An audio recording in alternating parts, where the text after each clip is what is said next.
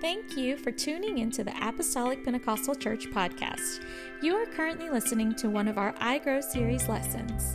If you're in the Bloomington, Illinois area and want to sit in person, feel free to join us Wednesday nights at 7 p.m. for Bible study and Sunday mornings at 10 a.m. for worship in the Word.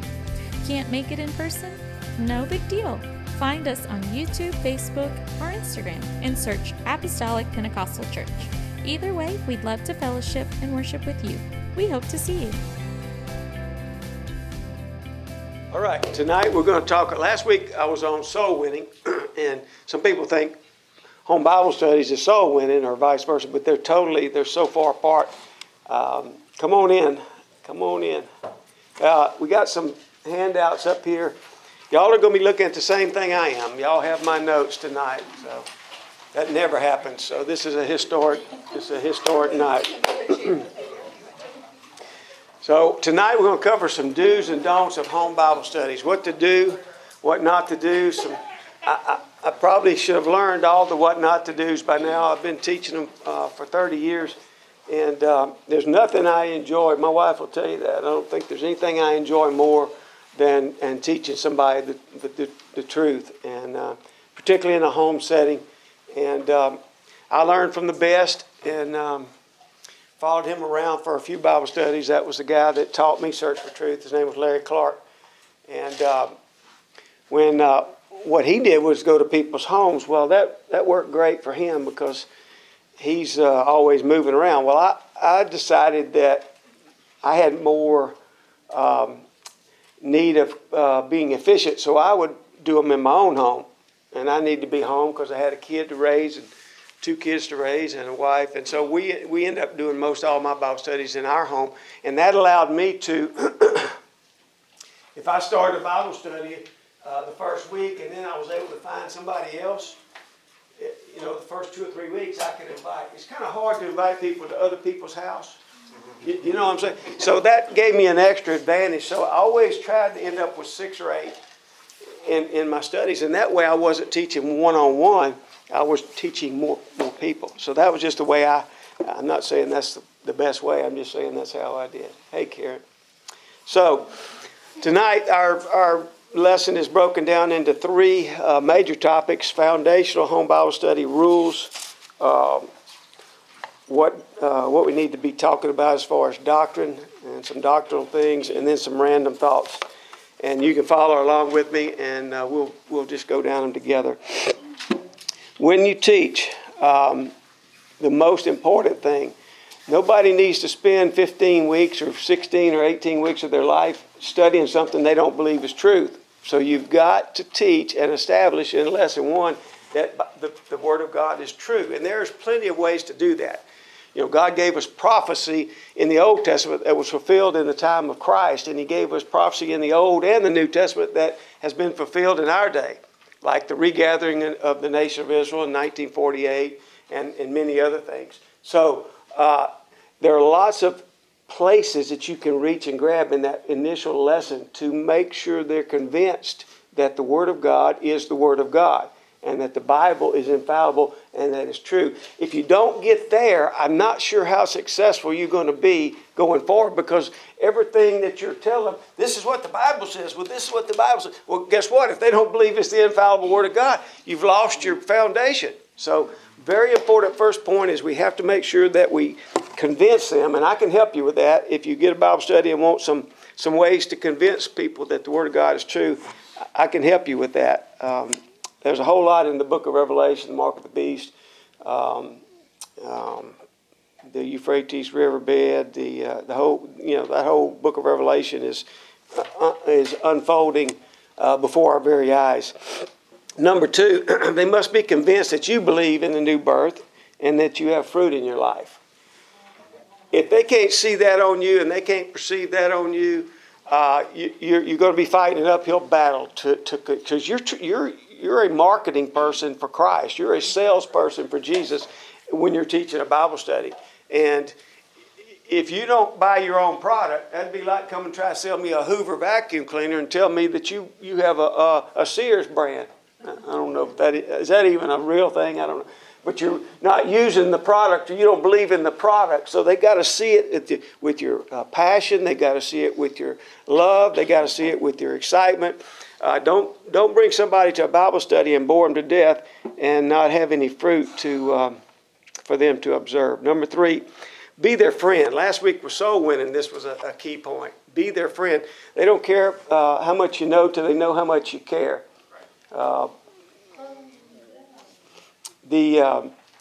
Brother T.W. Barnes used to say, you have to win them to you before you win them to Christ.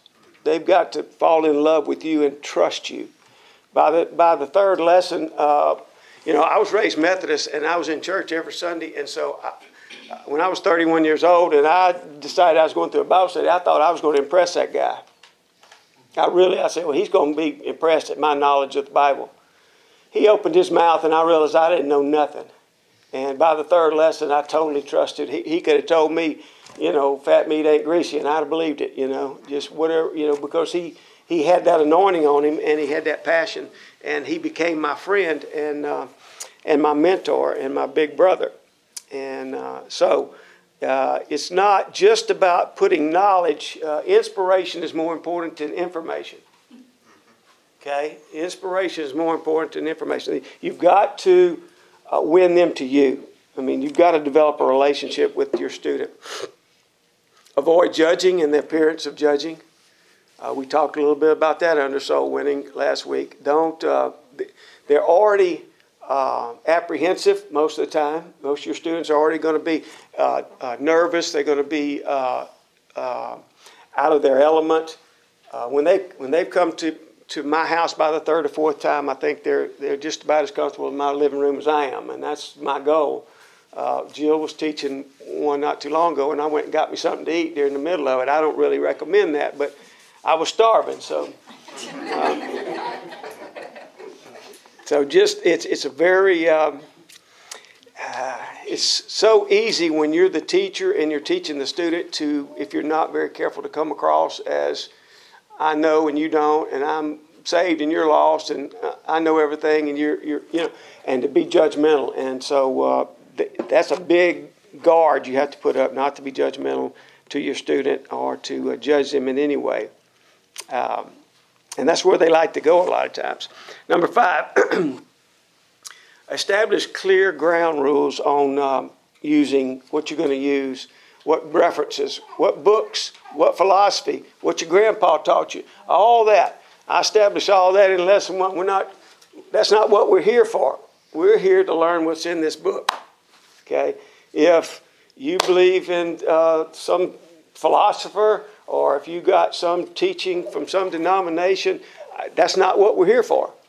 If you want to talk about, and it's okay if you say, well, I've always heard this, or I've always been taught this. That's okay, because we can say that, well, this is what the Scripture says, but we're not going to base our conclusion on the book, on the Word of God, on what you've always been taught. We're going to make sure it's in there in the Scriptures, and so we establish all those ground rules. We're not going to say, well, Billy Graham taught this. No, we're here to learn the Bible. So keep them in that straight and narrow when you're teaching. Open and close with prayer, very important. Some people will be uncomfortable, but after they've been through a few lessons, they'll loosen up. Keep your lessons to 40 to 50 minutes. I think I usually do pretty good at that. Sometimes I get a little carried away. You always want to leave them wanting, not leave them wore out. So, you make a really good point. Say, that's it now. We got something great coming next week, but that's it. You don't want to leave them like, man, if he would have quit 20 minutes earlier, I'd have been a lot better. You want to leave them on a high note and leave them wanting more.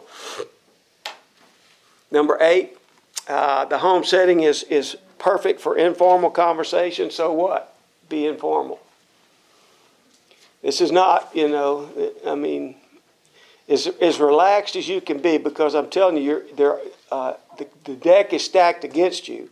And these people, when you're teaching them, they're, you already look different than they do. They don't know you. They're in an environment that they've probably never been in before. So you're doing everything, as hard as you're trying to know the Word and teach the Word, you're trying to disarm all those thoughts that the enemy is hitting them with. So you want very informal. You want them to relax and to trust you. Number 9, cover the significant and do not get bogged down in the weeds. And I said 15 weeks there in your notes. That's probably fair. It's a 12 lesson. I teach from Search for Truth too, and it's a 12 lesson, but I can't cover it in 12 lessons. And I try to go like 45 or 50 minutes in 15 or 16 weeks. And people like to stretch it out sometime, and that's okay too. If they want a rabbit trail in the Old Testament or whatever, and go through a topical study for a couple weeks, that's okay.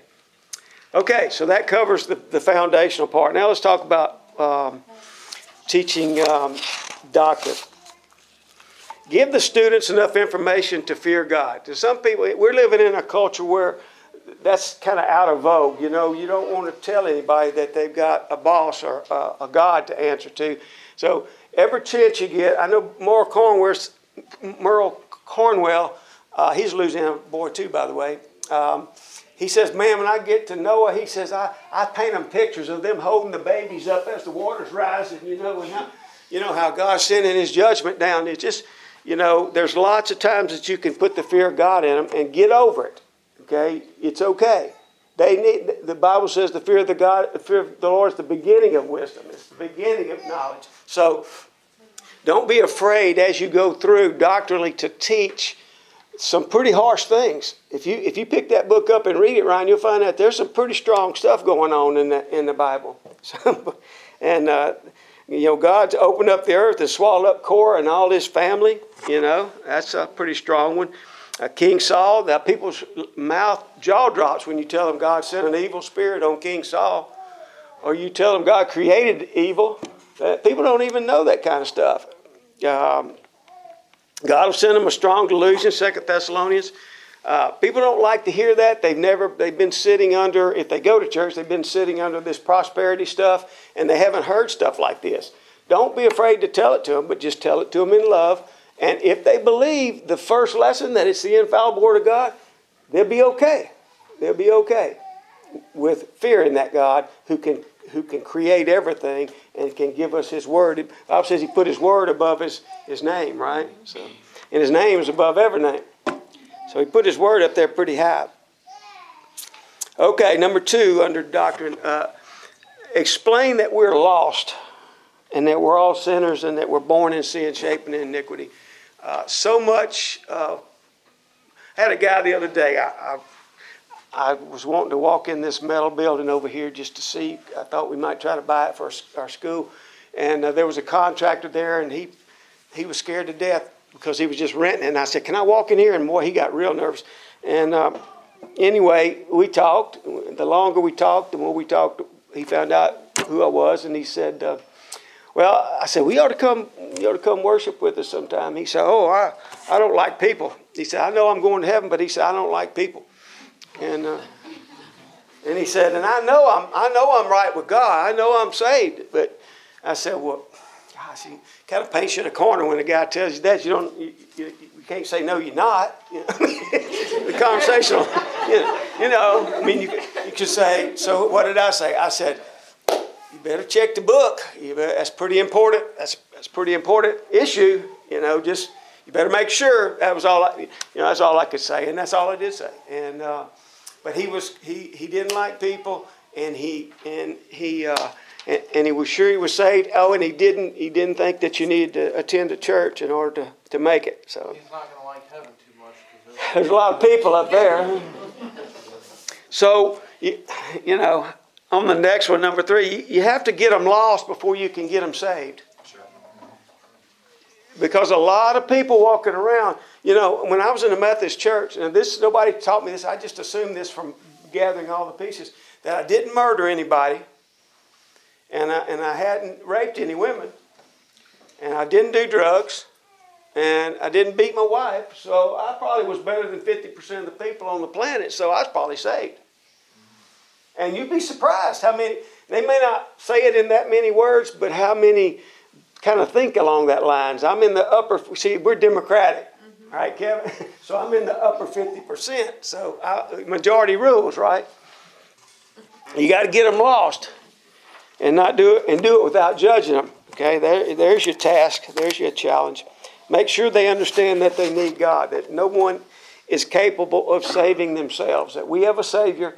There's one mediator between God and man, and that's the man Christ Jesus. Number 4, you can point to Jesus in just about every book, or you can, I think, in every book in the Old Testament. So make sure as you're teaching that you don't get so caught up in the history that you don't point out the types and the shadows, the pictures in the Old Testament. You can point out Jesus and Abraham offering Isaac on Mount Moriah, his only son. God even said that to him, take thy son, thine only son, and God shall present himself a sacrifice.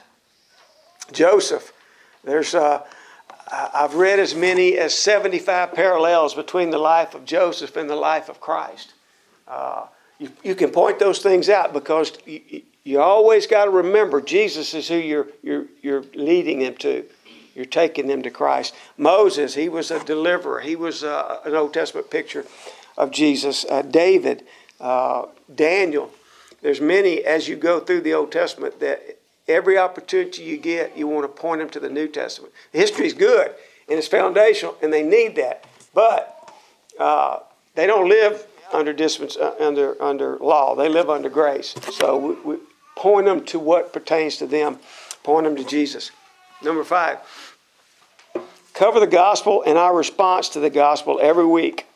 When you talk about Cain and Abel, you can talk about the blood. You can talk about obedience. When you talk about Abraham offering up Isaac, you can talk about the death, burial, and resurrection of Christ. When you talk about circumcision, the New Testament, Colossians 2 says that circumcision now, it's an everlasting covenant, but the form of that covenant changed at Calvary, and now circumcision is Colossians 2:12, buried with Christ in baptism. So there is an everlasting covenant, but now it's changed from outward to inward, and that's pointing them to the gospel.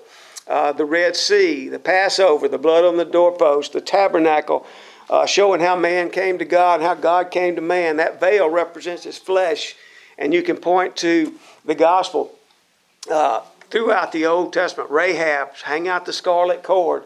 The mercy of God that he would reach for a prostitute, in a heathen land in Jericho. Naaman, who was not a Jew.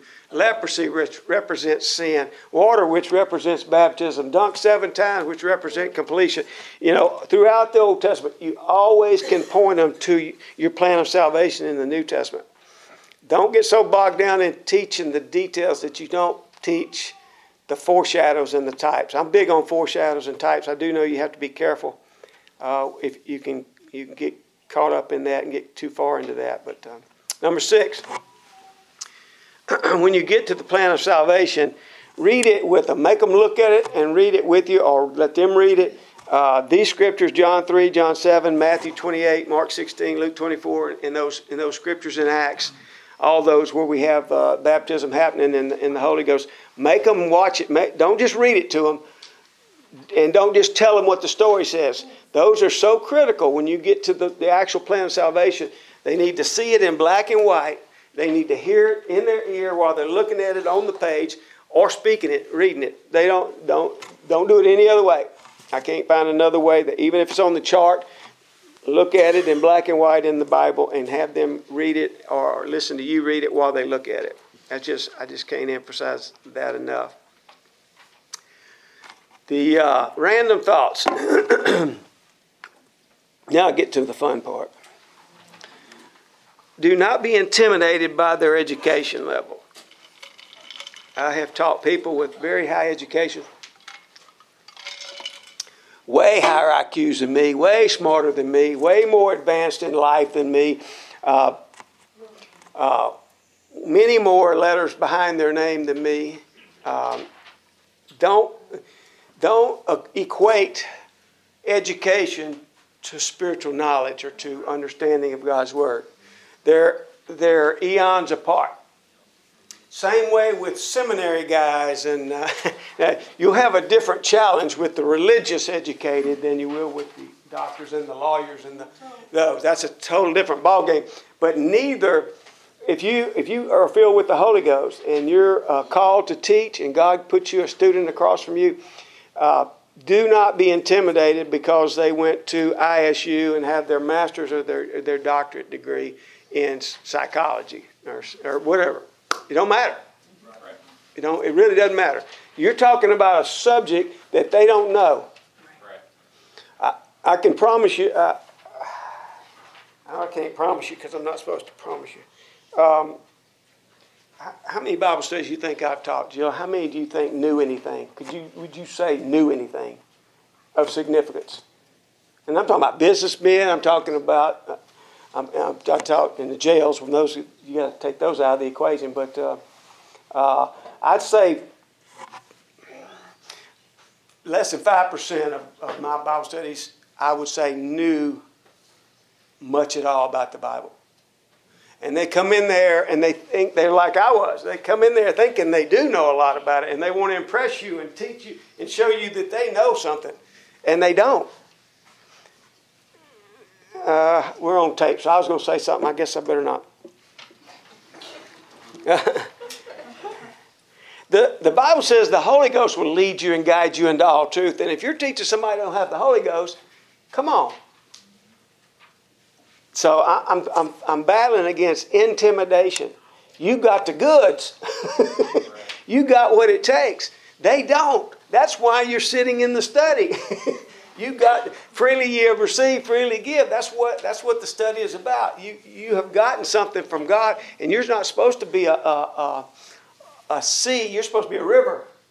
You're supposed to flow in and flow out. God never intended for us to be the Dead Sea. You know, everything is dead in the Dead Sea, and it's still got so much salt. They tell me you can read your newspaper floating on your back. Now, Kevin can probably tell. I've never been over there. I try to stay closer to home than that. So. I taught a lady that was a school teacher. She'd bring about 4 Bibles, and she'd look at me over her glasses. And didn't bother me a bit. You know, very educated. Judges. We had judges, district judges, city judges. Had 2 judges went and got baptized secretly without telling their family. Doctors. So do not. I'm hammering that too hard. Don't let their smarts or their IQ or their education bother you. Number 2, always try to maintain a good flow in your studies. Distractions are real, and they really hinder. Dogs barking and kids screaming, and you got to go change diapers, and TV blaring, whatever it is. Your husband getting up in the middle of the Husband going to eat. Get something to eat. Try not to hinder. Try not to be a distraction. I did eat quietly. Help them realize that they have been taught things that are as biblical that are not biblical. Did you know that? How many wise men are there? The Bible doesn't say there's 3. There's 3 gifts, but how many times have you ever seen more or less than 3 in the little Christmas plays that you see the kids do?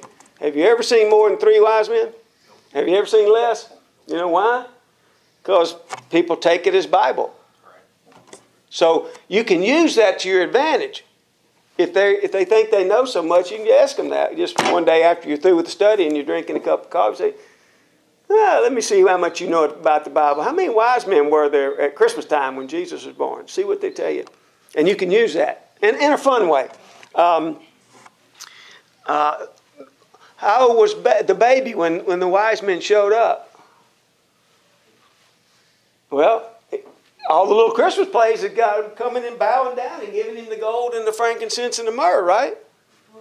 The scripture says the young child was in a house when the Magi got there. Okay, so just a FYI. How about this scripture you've heard most of your life? Cleanliness is next to godliness. It's not in your Bible. God helps those that help themselves.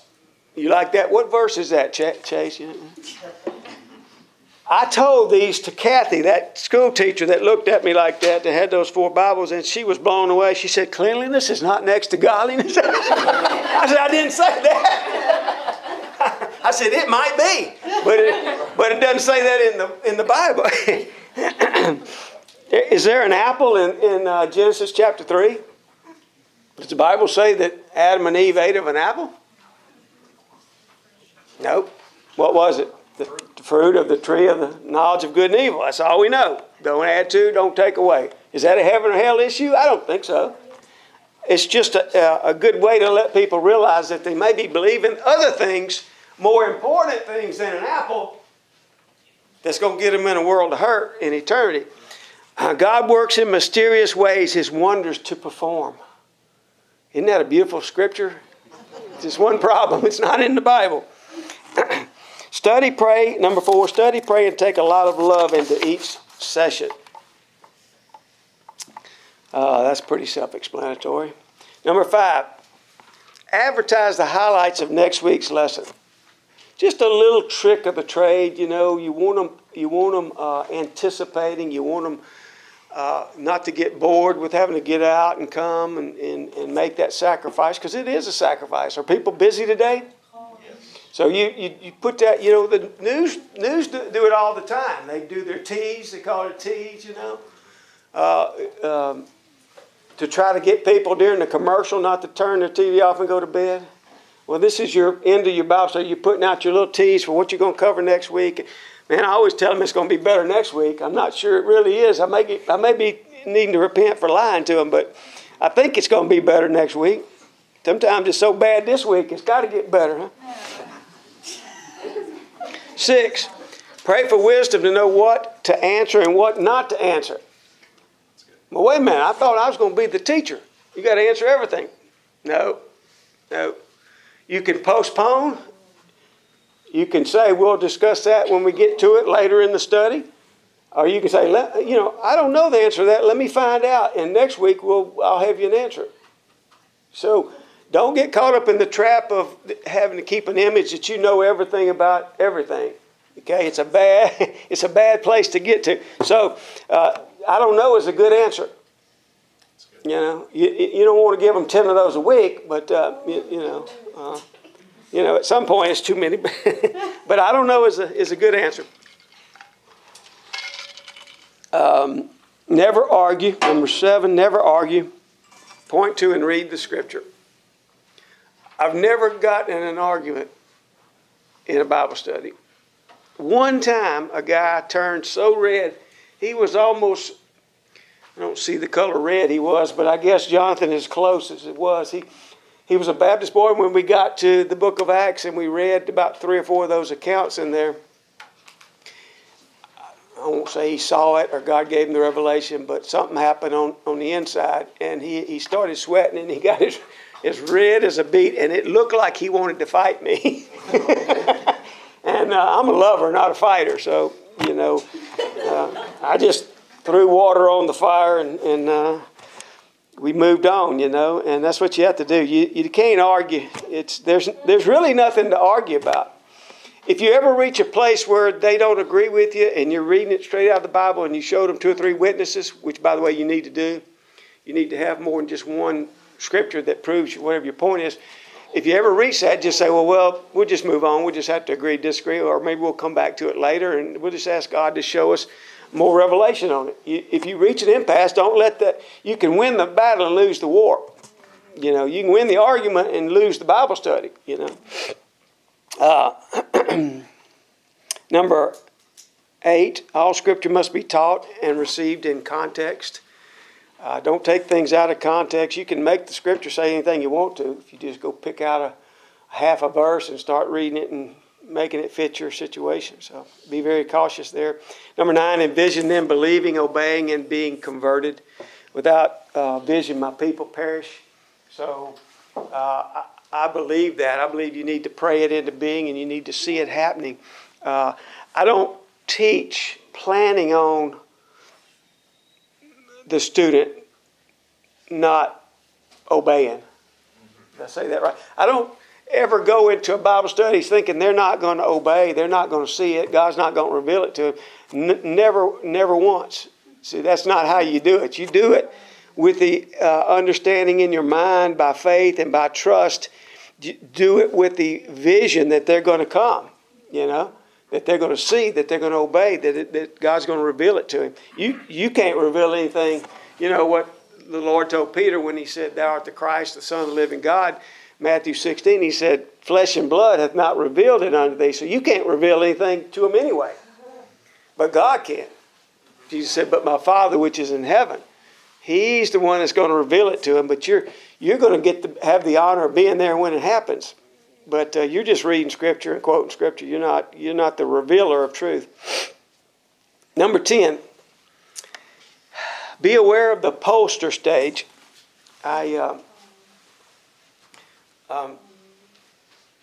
Sometimes I tell my students that when I say you're about to get to the poster stage, and they look at me with this deer in the headlight look, and I said the poster stage. I don't. That must be a Melder term because I've never heard anybody else use it. So, but what it is when you get to the New Testament and they start seeing that they have not been taught truth, or that there's a truth that's there, and God starts revealing it to them.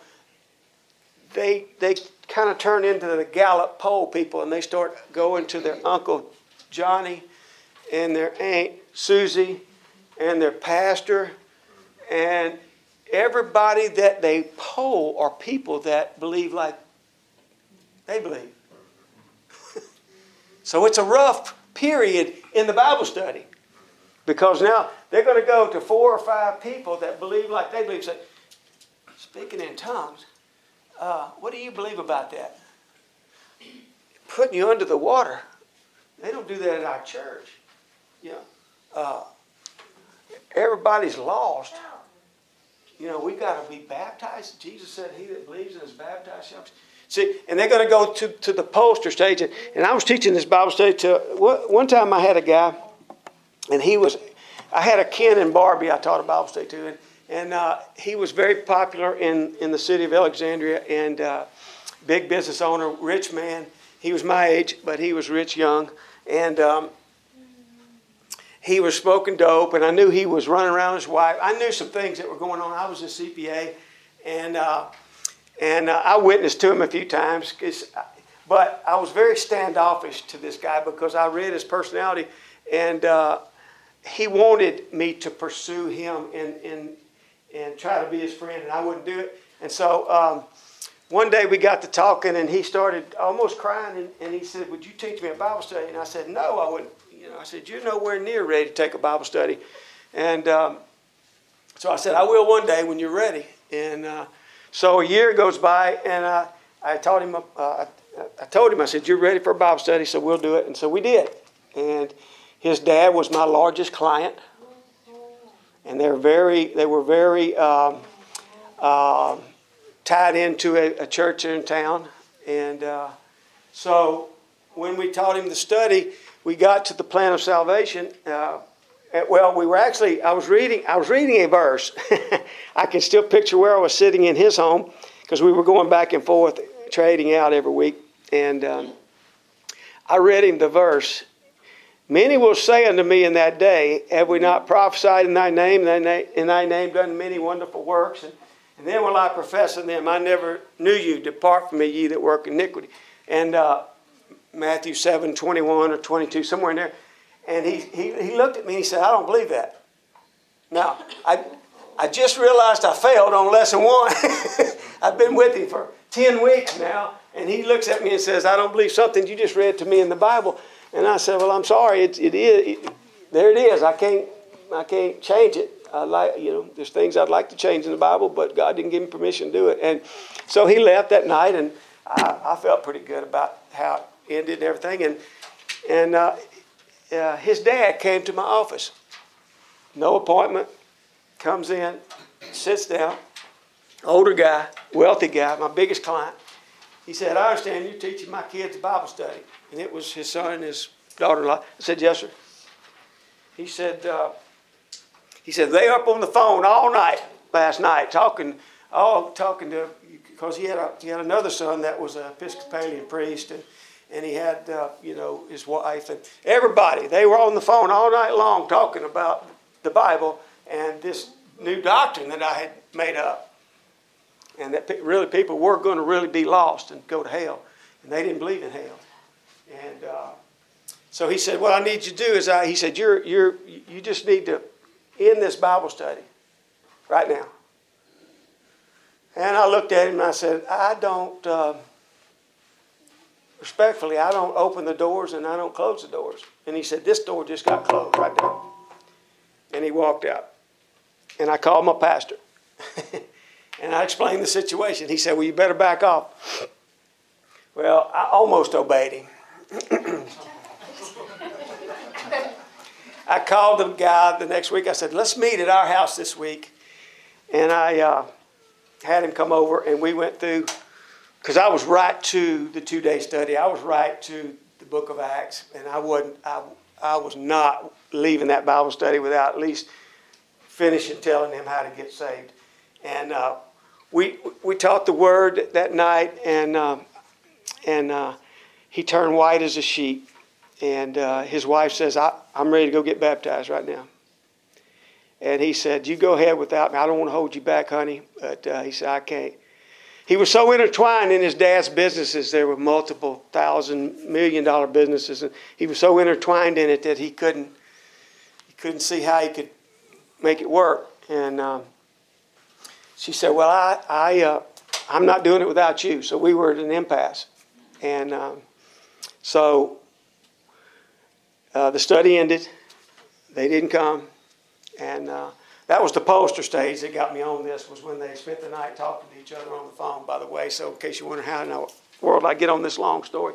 So about a year goes by, and he comes by the office, and he says, come riding with me. I need you to pray for me. And we rode, and I said, I think God take care of you if you come on and get baptized. And I'm not calling his name because this tape's going to go out.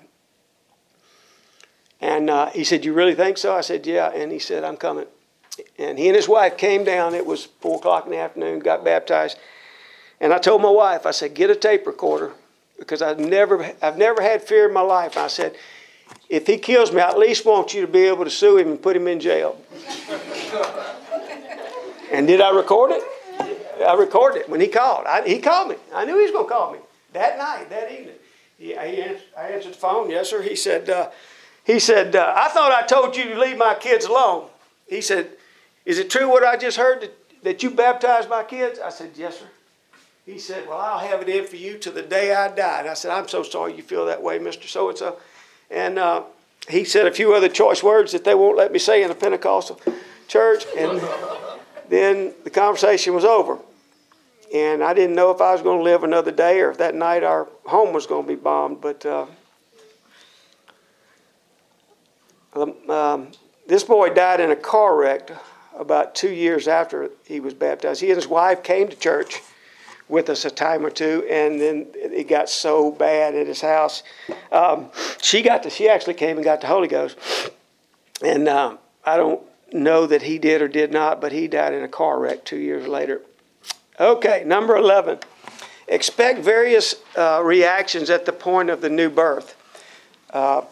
We had the honor of teaching my daughter-in-law, and she was very devout Catholic. And at that point where God revealed to her, she got very angry, because they'll experience a lot of that, because why has nobody ever told me this, once they see it. And then she began to weep and cry. This one guy I've already told you about, whose face got so. When they get to that point, you'll see an emotion. Most of the time, they'll rise up in people, and just expect some reactions when you get to the point of where God reveals a new birth to them. Number 12, do not be a know-it-all. Number 13, do not get into the Greek and the Hebrew. These people, unless you're teaching some different caliber people than what I've ever taught for my last 30 years, you don't need to talk about Greek, and you don't need to research the lexicon or the Strong's Concordance. You just need to take the English King James translation and teach it. You don't need to go to Greek and Hebrew. If I had to go to Greek or Hebrew, I'd probably make them more lost. Number 14, be consistent. Don't be high and low, up and down, canceling studies every week. Mimsy-pimsy, like Brother G.A. Manning would say, just be consistent. Number 15, be patient. Last week I told you about Ronnie. He's the guy that purchased our home in Louisiana. He went through 10 Search for Truth Bible studies with the same guy. Ralph Kimball taught him 10 times. His wife came to church, got in church, got baptized, got filled with the Holy Ghost, and she's praying for him 10 times. That's patience there. I'm not sure I have that much patience to teach the same Bible study 10 times. Brother Cornwell tells a funny story about one of his Bible studies. He was teaching this couple, and he taught them, and they didn't get it, and he started over. He said, well, we're going to go back through it again. And he went all the way through it about 4 times, and about halfway through the 5th time, they met him at the door, and they were looking at him like this. And he said, we know what you're trying to do. He said, what? He said, you're trying to get us saved. We Catholic, and we broke our annulment. We can't be saved. So they were mad at him for trying to do something that in their mind was impossible. So be patient. What if he'd have quit after that first Bible study? Beware of the 3-week rule. That's another Melder, or that's a Larry Clark there. Just if you're teaching a study and you miss 3 straight weeks, I don't care if it's Christmas, New Year's, and Thanksgiving. If you miss 3 straight weeks and you got a Bible study, then you don't got a Bible study. Okay. So, and I do weekly. I teach once a week. So, and you can do more. You can do twice a week if they're really hungry or whatever, but no less than once a week. And it's okay if you have to skip once every once in a while, or even 2, but just don't let it go 3, or you'll lose them. And I tell people that I've got another 3-week rule. If I can get them there 3 weeks, the first 3 lessons, that's the hook is set. You fishermen know what I'm talking about. The women don't. The hook is set. Then they're not going anywhere. They're staying. 3-week rule. Number 7. Am I doing okay? You're doing great. All right. 7:45. I wanted to teach a really good lesson tonight, but this is what I come up with. So, number 17, make the study a part of their lives. You don't want this to be an outside event. You want this to be who they are and part of them and part of their routine, and that they look forward to every week, and it's just they become family. You don't want them to feel like that this is an extra burden on their schedule. This is just, you want them this study to become part of their lives while the study's going on. Number 18, allow fellowship time after the Word. So important. That's where you get to know them. That's where you get to listen to them and see what they're saying and what's happening in their lives and what their fears are and what their concerns are and what's happening. That's I would say at least 20 to 25 minutes that you need to spend with them after the study's over with, just relaxing and talking about the weather or talking about their children or whatever. Number 19, do easy studies if needed to get started. Okay, I didn't even know what I was talking about there. How I got started teaching Bible studies. It was kind of I got pushed into it. I felt like I was called to teach Bible studies, but I didn't have any money, and a chart cost $50. And so Jill was 8 months pregnant with Philip, and Larry Clark asked me to go to Memphis with him, and he was going to speak at a church, and so I did. And on the way up there, the Lord gave me a message, and I never taught or anything, and he told the pastor at the church about the message because I shared it with him, probably bored him to death all the way to Memphis. And so the pastor asked me to teach his adult Sunday school class, so I did. And so that night after church, he handed me a check, and I was offended. I almost quit the church. Hand me a check. I come up here to ride with my buddy Larry. And so anyway, he said, "No, you're going to steal my blessing if you don't take this check." Well, it was a $50 check. So I go and I take the check and I endorse the back of it and I take it to our bookstore beside our church and I buy me a chart. And Larry says, "I got a study for you." He knew, and he lined up this guy. This guy was suicidal. He was an alcoholic, and fortunately he didn't kill himself before he got to the first study. And so I walk in, and I had my little radio and the cassette player and my chart, and I'd never taught one before. This was the first lesson of the first lesson, okay? And we were meeting at the church in Larry's office, a little small office, a little sofa, and I set it all up and everything, and Rusty looked up at me and he said, "I can see you do this a lot." And I said, "Well, not really, but we're going to do it tonight." And so he set me up. The guy was hungry for God. The guy was suicidal. The guy, and it probably took a little bit of trust or faith on his part, because this guy was needed God, and he was trusting me, who was had been in church a year, and had my new $50 chart, and was ready to go. And he was trusting me with that man's soul. And looking back, that's a little scary, but I guess it all worked out. He got the Holy Ghost, and he's dead now too. But he lived for God for 25 years and died.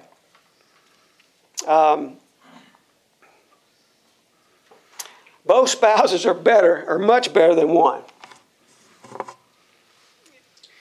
If you have somebody you're trying to teach, and they absolutely can't get the husband or the wife in the study, then you got to teach without the spouse. But if at all possible, you want both. You want both. Because they're one. They're married to each other. They're one, and they can discuss it with each other. They can grow together. Jill and I got baptized. We got baptized together in the baptistry at the same time. Brother Anthony May. Yeah, and we went through the study together. And so you don't want to cause division in the home. So two is better than one. And I taught a study to this kid, and he got the Holy Ghost, and he started coming to our church on Wednesday night. And I told this story last week to the Bible study that we're teaching in our home. But it's funny, but it's true, and sad but true. He didn't think his wife would want to go through a Bible study. He didn't think his wife would want to come to church with him. And so he told her he was going to a business meeting on Wednesday night. So he would come, and he didn't know anybody. So Philip was about 8 or 9, and Philip sat on the front row. Well, he knew Philip. So what did he do? He went and sat with Philip on the front row. Well, a few months go by, and his wife goes to a Baptist thing where they're clapping their hands and they're raising their hands and everything. She comes up. She said, "Man, I am so excited. We need to start a church." And Tony said, "What do you mean?" He said, "Well, this thing we went to, it was so much better than the church that we go to, because it was alive and they were clapping." And Tony said, "You really?" He said, "Well, I'll get you a video of the POA, because they video their services. I'll see if you like it. And if you like theirs, then maybe you and I'll try." Didn't tell her. He'd been baptized there. Didn't tell her he was attending there, and just knew that she wouldn't hear of it. And so he goes, and he's shopping around for a preaching message on a Wednesday night. But he's going to get one that he knows that's not going to be too wild or whatever, because his wife, he already thinks she hates apostolics, I guess. And so he finds one that he was there for. One of the services on Wednesday night where he was physically there, sitting on the front row with Philip. And so about halfway, they're watching it together, and she's enjoying it and everything. About halfway, the camera scans around. And she says, "Tony, that's you on the front row." Busted. We'll blame that one on Philip for sitting on the front row.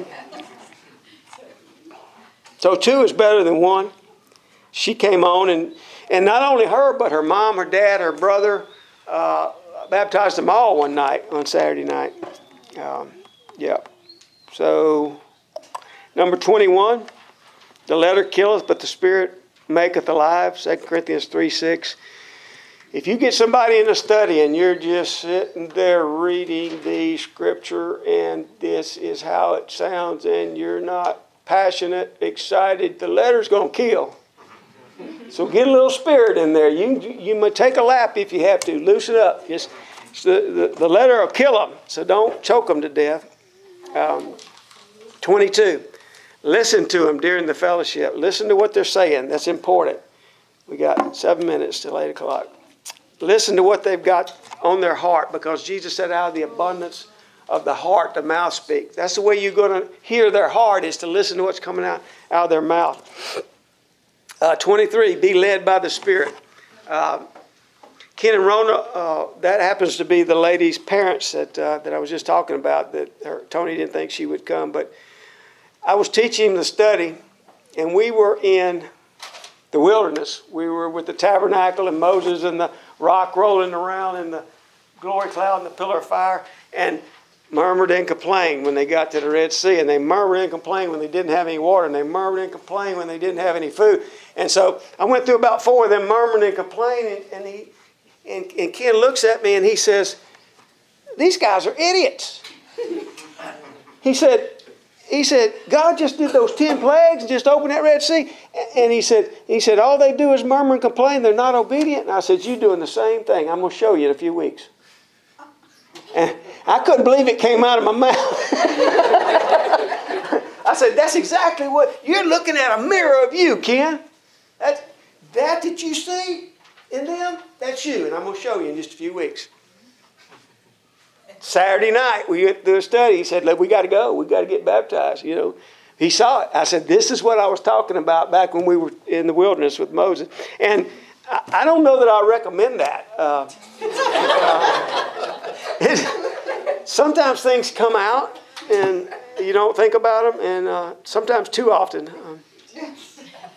But be led by the Spirit of God. He will lead you. By the way, it is His will that you reach for the lost and that they learn the Word of God.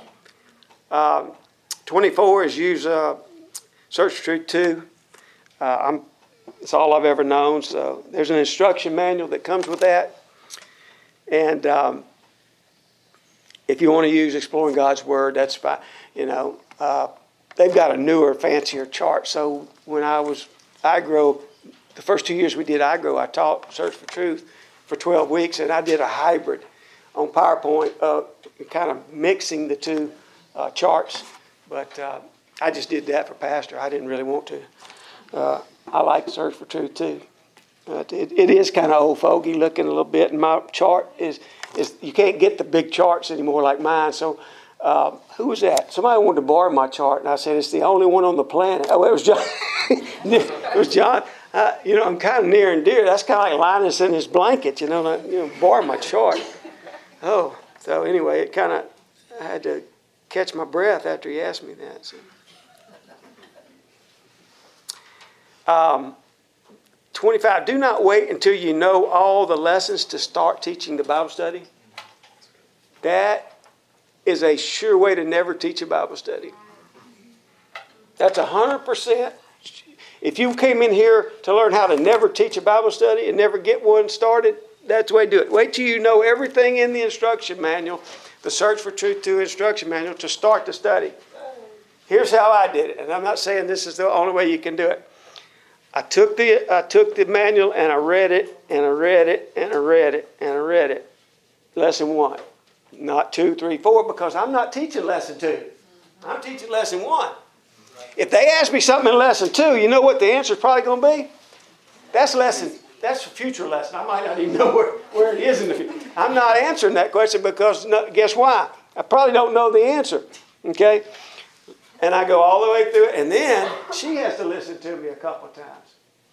And then I go teach this guy, Rusty, who is suicidal. And then I had found out that because they needed people to work in the baptistry to hand out robes and to wash towels and whatever, fill out the record, I had found out people are easier to teach when they come up out of the baptistry and they don't know anything. So I was lining up a lot, talking about getting some easy studies.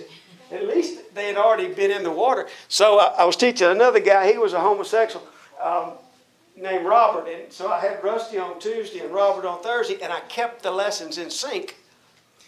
So read, teach Rusty, teach Rusty, teach Robert. Now, we went all the way through Search for Truth like that. And everything was fine. Next time I taught the study, the prep time was almost nothing. It was very, very little, the preparation time. So, why did I tell you that? If you wait till you know everything, then you're never going to... Don't worry about that. Worry about the lesson. Okay? And be wise enough to tell them that you're going to deal with those other things when you get to them or at a later point. I really believe that stops a lot of people from teaching Bible studies because they say, I don't. But you can master lesson 1. And then the next week, you got a whole week, you can master lesson 2. And that's the way I did it. I'm kind of a simple guy. I just had to take it one little baby bite at a time. And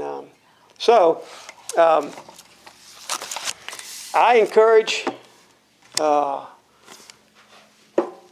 there's nothing I enjoy more. I encourage you to do it. I encourage you to make it fun. I think as a teacher, you'll learn more than the student that you're teaching. Typically is the way it is. They say if you want to learn something, then teach it. Then that's how you'll learn it, Avery. So, any questions or thoughts, comments? Something I didn't cover? Supposed to be do's and don'ts. I don't know if I did enough do's or enough don'ts. Yes, Jill? I would recommend people to download it. Doesn't it come where you can put it up on the screen and put it on your TV? PowerPoint. And just start it in your home once a week. Even if you don't teach the whole lesson, just teach a couple of pages off of it and just get it to where you're teaching it once a week. If you're really interested in teaching the Bible studies, you're teaching your parents or your brothers or sisters or friends, and then you can say, hey, we've got a Bible study going on. You want to come? Are you going to stay for the Bible study? And I think that would be a good way to do it. Yeah, and by the way, when you said that, I thought, I don't ever necessarily have to end where the chart ends on lesson 1 or lesson 2. I end when it's time to end, when it's on a positive note, when I can see maybe they're ready or whatever. So I don't let the chart dictate where I stop. I just have to remember next week I didn't stop at the beginning or at the end of a lesson. You see what I'm saying? So, but always on a high note. Yeah. Good point. If you have never taught and you want to get started teaching, and like if you lived in our neighborhood, you could make Brian, who was our new neighbor as of a week ago, or less than a week ago, you could make him come down, and then after you kind of got a time and a time slot and everything, then somebody else who's not in church, you say, hey, we got a study going on, man, and then it's a lot easier for somebody to join something that's already kind of got some traction to it. So good point. Anybody else? Yeah, I got something. Yep. Something I would say too is when you're giving those Bible studies, and a lot of people think that it's tough to do it. It's something they can't do. They're weak in that area, but actually, you may be, but God is actually strong in that area. So as you just surrender to Christ and allow Him to use you as that vessel, God will strengthen you in that area, and you'll be able to be, as He would have you be. He will amaze you. Yeah. God will amaze you. Yeah. Brother Terry, and I don't think necessarily everybody is called to teach home Bible studies. I thank God that I have been. But Brother Terry Shock used to say, just teach the chart. The chart has a few verses on each page. Just read the verses on the chart and flip to the next one and go. It's something. It's if you weren't doing your prep like you should, he said, just go off the chart and read the verses that are on the chart. And when Philip was 4 or 5, I had him teach. On the Search for Truth chart, there's a page where Cain and Abel, and Cain's got the vegetables and the fruit, and Abel's got the sheep. And I had my home Bible study team in the living room. I said, Philip, won't you come in here and show these people how a professional teaches these home Bible studies? And he barely could talk, and he came in, and I only remember one thing that he taught him. And he didn't teach but 3 or 4 minutes, but he said Abel burned a sheep. Because on the picture, on the chart, it had that sheep up on that altar, and it had that fire consuming that sacrifice. And he told Abel burned a sheep. And, if a 4-year-old can do it, you can do it. Huh? But don't do it with a lot of pressure, or stressed out, or condemned. Do it out of joy. I mean, it's fun. I'll come help y'all if you get one and want me to get it jump started for you or something. Do it because it's the right thing to do. Do it because those people need it. Do it because it'll make you a better student and and have better knowledge of the Word. Anybody else? It's 8 o'clock, 8:03. I have something really quick. Yes. Sister Jill had mentioned to me, I had bought a Search for Truth Bible study several years back, and I went to your guys' house to learn like how do you start Bible studies. And Sister Jill gave me this profound thought to teach it to my kids, to just for us to sit down, and Sure. That's how we would get used to those lesson plans, is just simply sit our kids down. And that was huge in removing that intimidation, like, okay, this is doable. Yay. Way to go, Sister Jill. I appreciated that. Yeah, thank you for that.